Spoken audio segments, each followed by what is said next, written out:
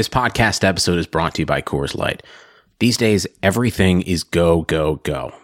It's nonstop hustle all the time. Work, friends, family expect you to be on 24/7. Well, sometimes you just need to reach for a Coors Light because it's made to chill. Coors Light is cold lagered, cold filtered, and cold packaged. It's as crisp and refreshing as the Colorado Rockies. It is literally made to chill. Coors Light is the one I choose when I need to unwind. So when you want to hit reset, reach for the beer that's made to chill. Get Coors Light in the new look delivered straight to your door with Drizzly or Instacart. Celebrate responsibly. Coors Brewing Company, Golden, Colorado.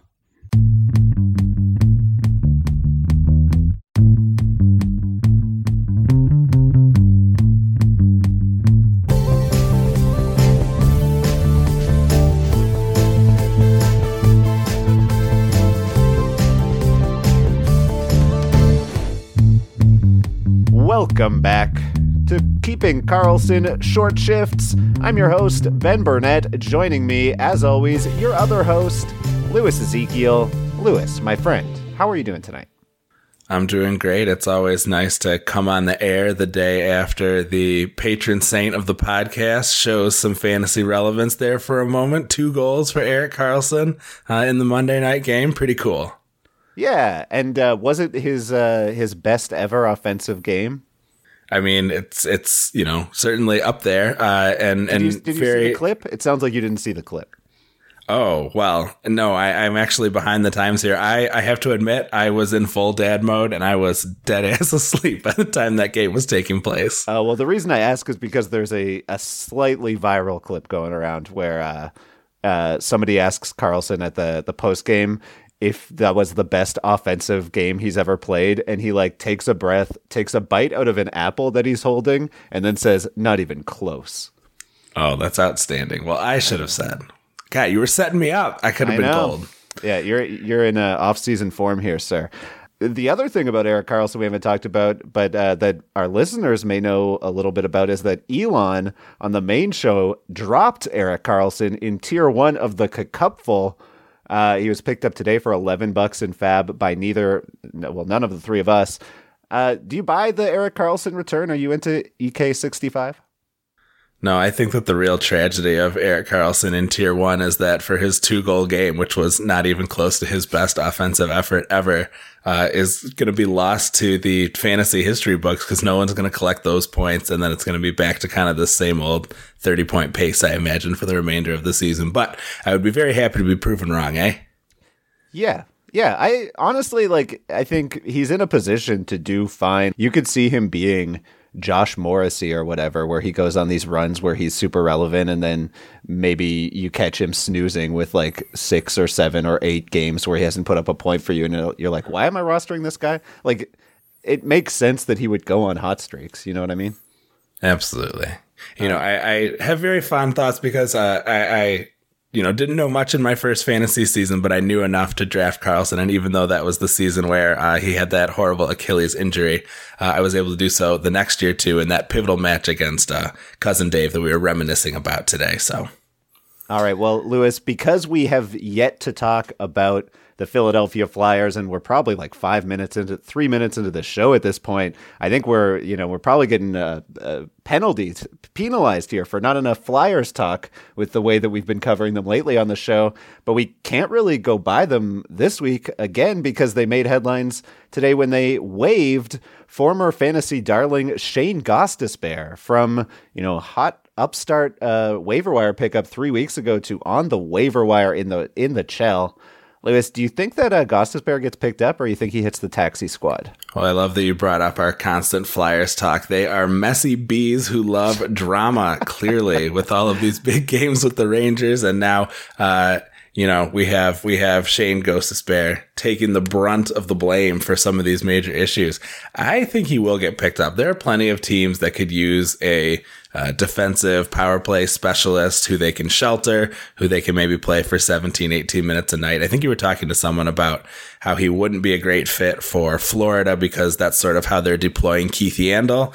But I think there are plenty of teams that could use someone like that. Now, of course, the cap situation is a whole nother story. Do the teams that need someone for that role? Can they actually afford him? But I am waiting with bated breath. I think it'll be very interesting to see how things go. But I am guessing that he is going to get picked up by another team. That would be my prediction. So this is like kind of the ultimate freezing cold take setup. Like one of us is about to be very wrong, and we'll find out tomorrow at noon, because I'm fairly confident he either won't get picked up, or he is definitely not getting picked up by a team where he'll be in a fantasy, like an interesting fantasy situation. Maybe better than the situation he's in Philly, just because he won't get healthy scratched. But like, I don't think it's a problem necessarily of fitting the cap in this season. It's a matter of the extra 2 years at $4.5 million. If the Flyers were able to offload that contract for a draft pick, they would do so, I think. And they haven't. So that goes to show me that teams are not interested in picking up that contract. Like I would bet you that the Flyers would be willing to hold on to $500,000 or whatever if you gave them a fourth. But the fact, just to me, we haven't seen any teams claim players with term or money on their contracts. And I think that that's because teams are not going to pick up players with term or money on their contract this year. All right. So some of those leading indicators being absent, then your feeling is that it's not going to happen, not in the cards. That's where I'm at. But I mean, it'll be interesting to see. And obviously we will chat about it on Thursday if that is the case. All right, Lewis, we're hopping in the airplane and we're flying all the way to the Nets in Philadelphia because Carter Hart needs to be talked about. He was benched officially for the Flyers game on Monday, which I have to say was the most demoralizing 3-0 come from behind victory I've ever seen. Like the team was not happy even after, defeating the listless Buffalo Sabres. You would think you'd see a little celebration. It was just like, this sucks. We played terribly for 60 minutes or like 45 minutes, 50 minutes. The only reason we get a win is because we're against such a terrible team. Elliott was in net that night. Alain Vigneault has already said that Carter Hart is going to take the next couple days to work one-on-one with coaches and won't dress again Wednesday. I got to ask you, is he a drop in all non-dynasty leagues at this point? Oh boy. I mean, it's so terrible to say because this is obviously a guy who at least we think has a pretty bright future, but it is just not happening for him this year. I think that he is a drop. I think there's, it's just too difficult to imagine him refining his confidence in such a short period of time. I mean, we're just a couple weeks away from most fantasy hockey playoffs, and you really can't afford to roll the dice with someone who, like you said, is really being scratched officially. I mean, is there a big difference between officially being scratched and being, having Elliott start over him for a number of games? I guess is a debate for the semantics lovers. But the reality is, he's been bad when he's been in, and he's been out when he's not been in. So what is he giving to your fantasy squad? I think you're right. I think you do have to cut him. There's got to be somebody that you can find who can do something better for you, even if you're streaming in a defenseman into that slot. Like whatever you can do, I think is going to be superior, unfortunately, to putting him out there right now. Maybe he can regain his form, but in a one-year league, no one's going to be jumping into the waiver wire to grab him. And if they are bigger gamblers than I am. Well, so the thing is that he was I am the semantic lover, as you know. So I do need to say he was officially scratched. There was a different backup. I do not know who the Flyers' third goalie is, but technically he was up in the press box, not riding pine last night. Yeah, no, I'm with you. Can't be sleeping on Carter Hart at this point. He's blowing up your stats every single night. The team doesn't have confidence in him. They're tanking out of the playoffs. They're not going to catch up to Boston, I don't think, at this point. They're going to finish 5th or 6th, depending on how well the Rangers close out the season. Yeah, they aren't going to play. Carter Hart is not going to be the guy you drafted high this season, unfortunately. Let's move into the injuries and outjuries section. We'll talk about probably the grossest injury I've seen, at least in the last few weeks. Aaron Ekblad out for the season. Fell on his knee really awkwardly. It was horrible to watch. All reports saying that like in a quiet arena, it was just like you could hear him. I don't need to get into it, but essentially, I mean, it's really depressing for all of Florida. Of course, I don't want to jinx anything here, but the Panthers are working on an okay game against Detroit tonight. Losing their number one stud defenseman, though, is going to be really tough to replace, obviously. We see now that with Barkov and Hornquist are both out. as well. So we're seeing a little power play 1 boost for Verhaeghe, Vetrano, and Wenberg. I mean, this is a tough look for all of Florida at this point. Yeah, this is one of those injuries where no one's really going to benefit from the opportunity to step up into a new spot. Not to be cold and overly mathematical looking at this, but it really is unfortunate for the whole team. He's a guy who just was doing everything and had kind of reached the sort of apotheosis of what we thought he could be back when he was drafted, and he had some scuffles along the way, but it was great to see him really doing it all for Florida. Just terrible to see what happened.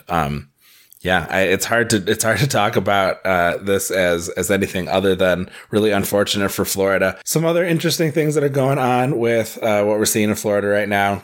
We saw somebody on hockey Twitter, I wish I could remember who, but a few weeks ago, Huberdeau was seeing really low time on ice for a point per game guy with lots of sub 15-minute games, but he is the guy with Barkov out. We do hope to see Barkov back later this week, so that's good news overall for Florida, I would say, especially for like Bobrovsky owners, people who are hoping to see some more wins and that sort of thing.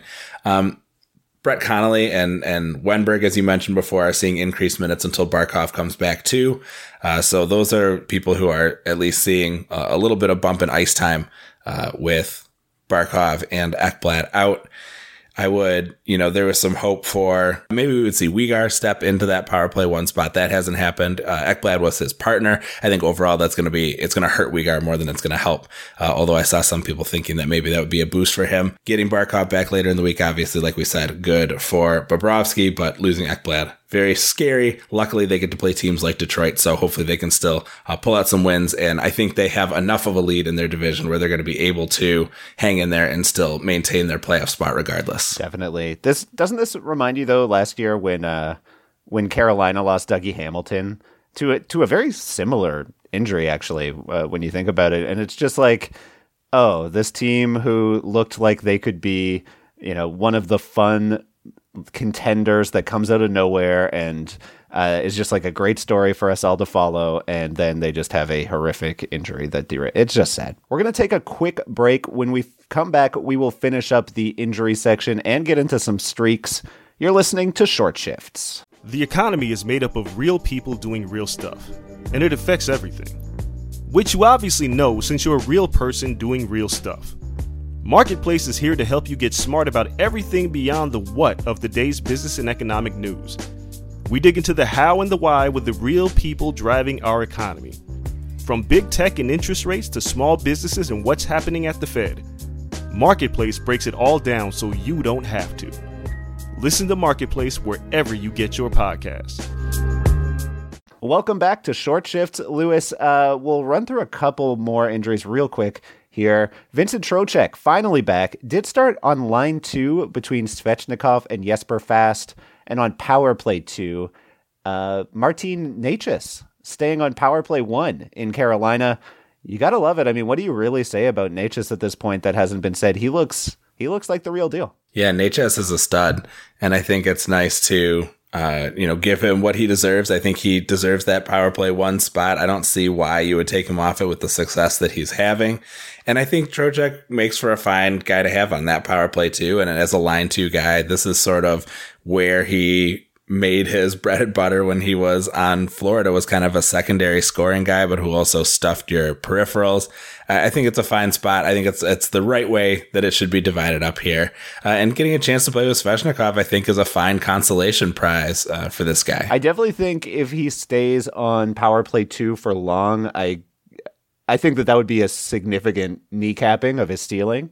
I guess my hope would be that he would take Jordan Stahl's spot eventually, because Trocheck, he's so elite right now. Like, he's what Patrick Hornquist, he's like Patrick Hornquist, but like with a higher ceiling, points wise. You know what I mean? So when he's not on that top power play unit, it definitely kneecaps it for me. So I'm hopeful he'll get back up there. Yeah, and I do think if he does take that Stahl place, that takes Stahl from being a really interesting potential waiver wire add to being drop fodder for sure. Oh, big time. Yeah, I'm with you there. One more injury-ouchery situation we'll talk about. First, in Pittsburgh, Jason Zucker is back. We thought that potentially with Evgeny Malkin being out, and I know Brian mentioned this on Sunday's show, that Jason Zucker might pop right back into the top power play. but it looks like they're happy to keep Jared McCann there so far. Lewis, I think you know a little something about Jared McCann. Well, I don't want to spend the whole show talking about my personal fantasy team, but I have been really enjoying this run. He's been on that first power play, now up to 6 points in his last 4 games, putting in yeoman's work on that power play unit. Still, he hasn't been over 14 and a half minutes in any of these games, so I think that does make me a little worried. But as long as he's got that top spot, I am into him. I'm holding on to him. I'm going to ride it while I can. And I think if he's still kicking around your waiver wire in any sort of reasonably deep league, I think you should have him because he really is enjoying this opportunity. This Zucker thing is kind of similar to what we see with Trocheck is, he's back and he's not quite in the spot where he was before, which makes him interesting, but not especially. And unlike Trocheck, who is capable of really being productive there, I think that Zucker is pretty uninteresting until he manages to grab that top spot because there's no Evgeny Malkin for him to be wing alongside. As long as that's Evan Rodriguez and not Evgeny Malkin, that's a pretty uninteresting even strength deployment. Yeah, I mean, even with Malkin, Zucker was kind of a borderline guy in most leagues. When it comes to McCann, I mean, I'm into him right now because he's on that hot streak and he's on power play 1, but definitely a little concerning to see him not hit that 14 and a half minute mark in any of the last 4 games. So, a little bit, I don't have a lot of faith in Jared McCann sustainably holding on to this spot. Sure, yes. This is a run it while it's hot situation, but I will say you only need a few minutes of power play time for him to make his presence felt, at least lately. Another injury out of Pittsburgh is we saw Tristan Jarry fail to return after the first period of Monday night's game. Casey DeSmith went on to play and did allow 1 goal, but ultimately the win did go to Jarry. After failing to return for that second period, there was no real news in the aftermath, just we heard that it was an upper body injury of some kind. The Pens had a scheduled day off today, and so no real update. We'll probably find out within a few hours after you have listened to this podcast, so keep your ear down. But if he's out, Casey DeSmith has been quite good lately, putting up some very nice numbers in his last few outings. They've been a little bit few and far between as Jarry has, been the clear number 1 option. How do you feel about DeSmith? You into him if we have, Jarry out for any significant period of time here? Yeah, I think that earlier in the year, both of these goalies looked to be pretty mediocre. And I was definitely concerned about both the defense and the goaltending quality in Pittsburgh. I'm still not certain either of them is going to be a yearly stud, but Jarry obviously is playing well and DeSmith is clearly playing very, very well. And so I think if we get news that Tristan Jarry is out for the rest of the season, for example, I think DeSmith becomes really interesting. I don't know that that's the sort of news that we're going to get. And even if he is out longer term, we probably won't know right away. So I would say if you're desperate for a goalie, you're probably already sitting on Casey DeSmith. And otherwise probably just wait for some information before rushing out to grab him and, finding out tomorrow that actually Tristan Jarry might be back on Thursday. Or Friday. Yeah, I think it's smart to not.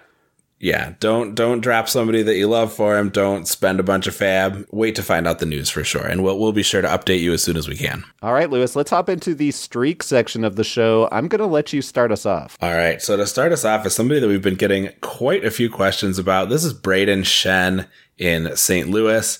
Nothing to show for his last 8 games out, 1 or 0 shots in 7 straight games as part of that stretch.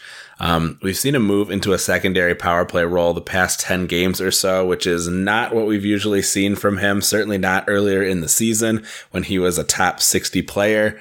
He's just gone cold over the past 10 or so, but looking at the full season numbers to see if there's anything really wrong, he's on pace basically for 28 goals, 28 assists. He has been a little unlucky on secondary assists, which was something that you pointed out to me looking into that. And I do like to check out those secondary assist numbers just to see where they're at. So this recent stretch is way too low. What do you think moving forward? Do you think this can be a 55, 60 point guy like we sort of hoped he could be at the start of the season, if not maybe a little bit more? Yeah, I think that honestly, you would have been hoping for that 65 to 70 range from Brayden Schenn. And I'm mainly just concerned because the Blues seem totally content to split everything down the middle deployment-wise. We're also seeing him start a career-low offensive zone starts. I don't know. It just seems like, 55 to 60 points is kind of who he is. You could see him going hot and getting in the 65 range again, but it kind of looks like we're getting the lesser version of Brayden Schenn this season, and I'm a little bit disappointed. He's been so dependable throughout his career. It's probably a tough hold for Schenn owners right now with the huge break between games. I think they last played Sunday and they're not back till Friday. Tough stretch for folks chasing the playoffs with Brayden Schenn on their roster. Yeah, I think anybody who sold high on his early success is feeling really good about themselves right now. What about a guy in Colorado who's been exciting lately? So Joonas Donskoi has been lighting it up in Colorado, and even as Cousin Dave mentioned on the stream scheme, getting some power play 1 looks over Nazem Kadri. 11 points in his last 9 games, still on line 3 at even strength, unfortunately. But playing around 16 or 17 minutes a game lately, and that's really nice. That's a clear second liner in Colorado. I mean, even a guy who we think of as like their go-to offensive option when one of the top guys goes down, Andre Burakovsky, he typically only plays in the 13 to 15 minute range. So seeing Donskoi get up 16, 17 minutes, that's real nice. Also 3 5-shot games in his last 6. I think this is kind of a run it while it's hot situation, but it's pretty hot right now, and I'm holding Donskoi if I've got him. Yeah, and just to add on, if Donskoi has already been snapped up in your league, Valeri Nichushkin, his line mate, has been on a bit of a nice run lately, so just another guy you could look at, especially in those very deep leagues. Excellent. All right, folks, we've got one more streak here. Lewis, why don't you take this one? One more guy we want to take a look at, New York Islanders' Anthony Beauvillier. He's got 5 points in the past 5 games, 4 of those goals coming on just 10 shots. He's got line 2, power play 2 deployment with Nelson and Bailey, so not a bad spot to be. This one strikes me as a bit of a blip on the radar, I think. Beauvillier has not been very exciting this year. I think we hoped maybe he could grab a spot, maybe even next to Barzal, and be quite successful. Hasn't really turned out that way. This to me looks like nice little streak here, but not a guy I'm super interested in running out and picking up. Yeah, only a 33-point pace on the season. Tough to get overly excited really about any of those non-Barzal, Eberle, Anders Lee fellas over in Long Island.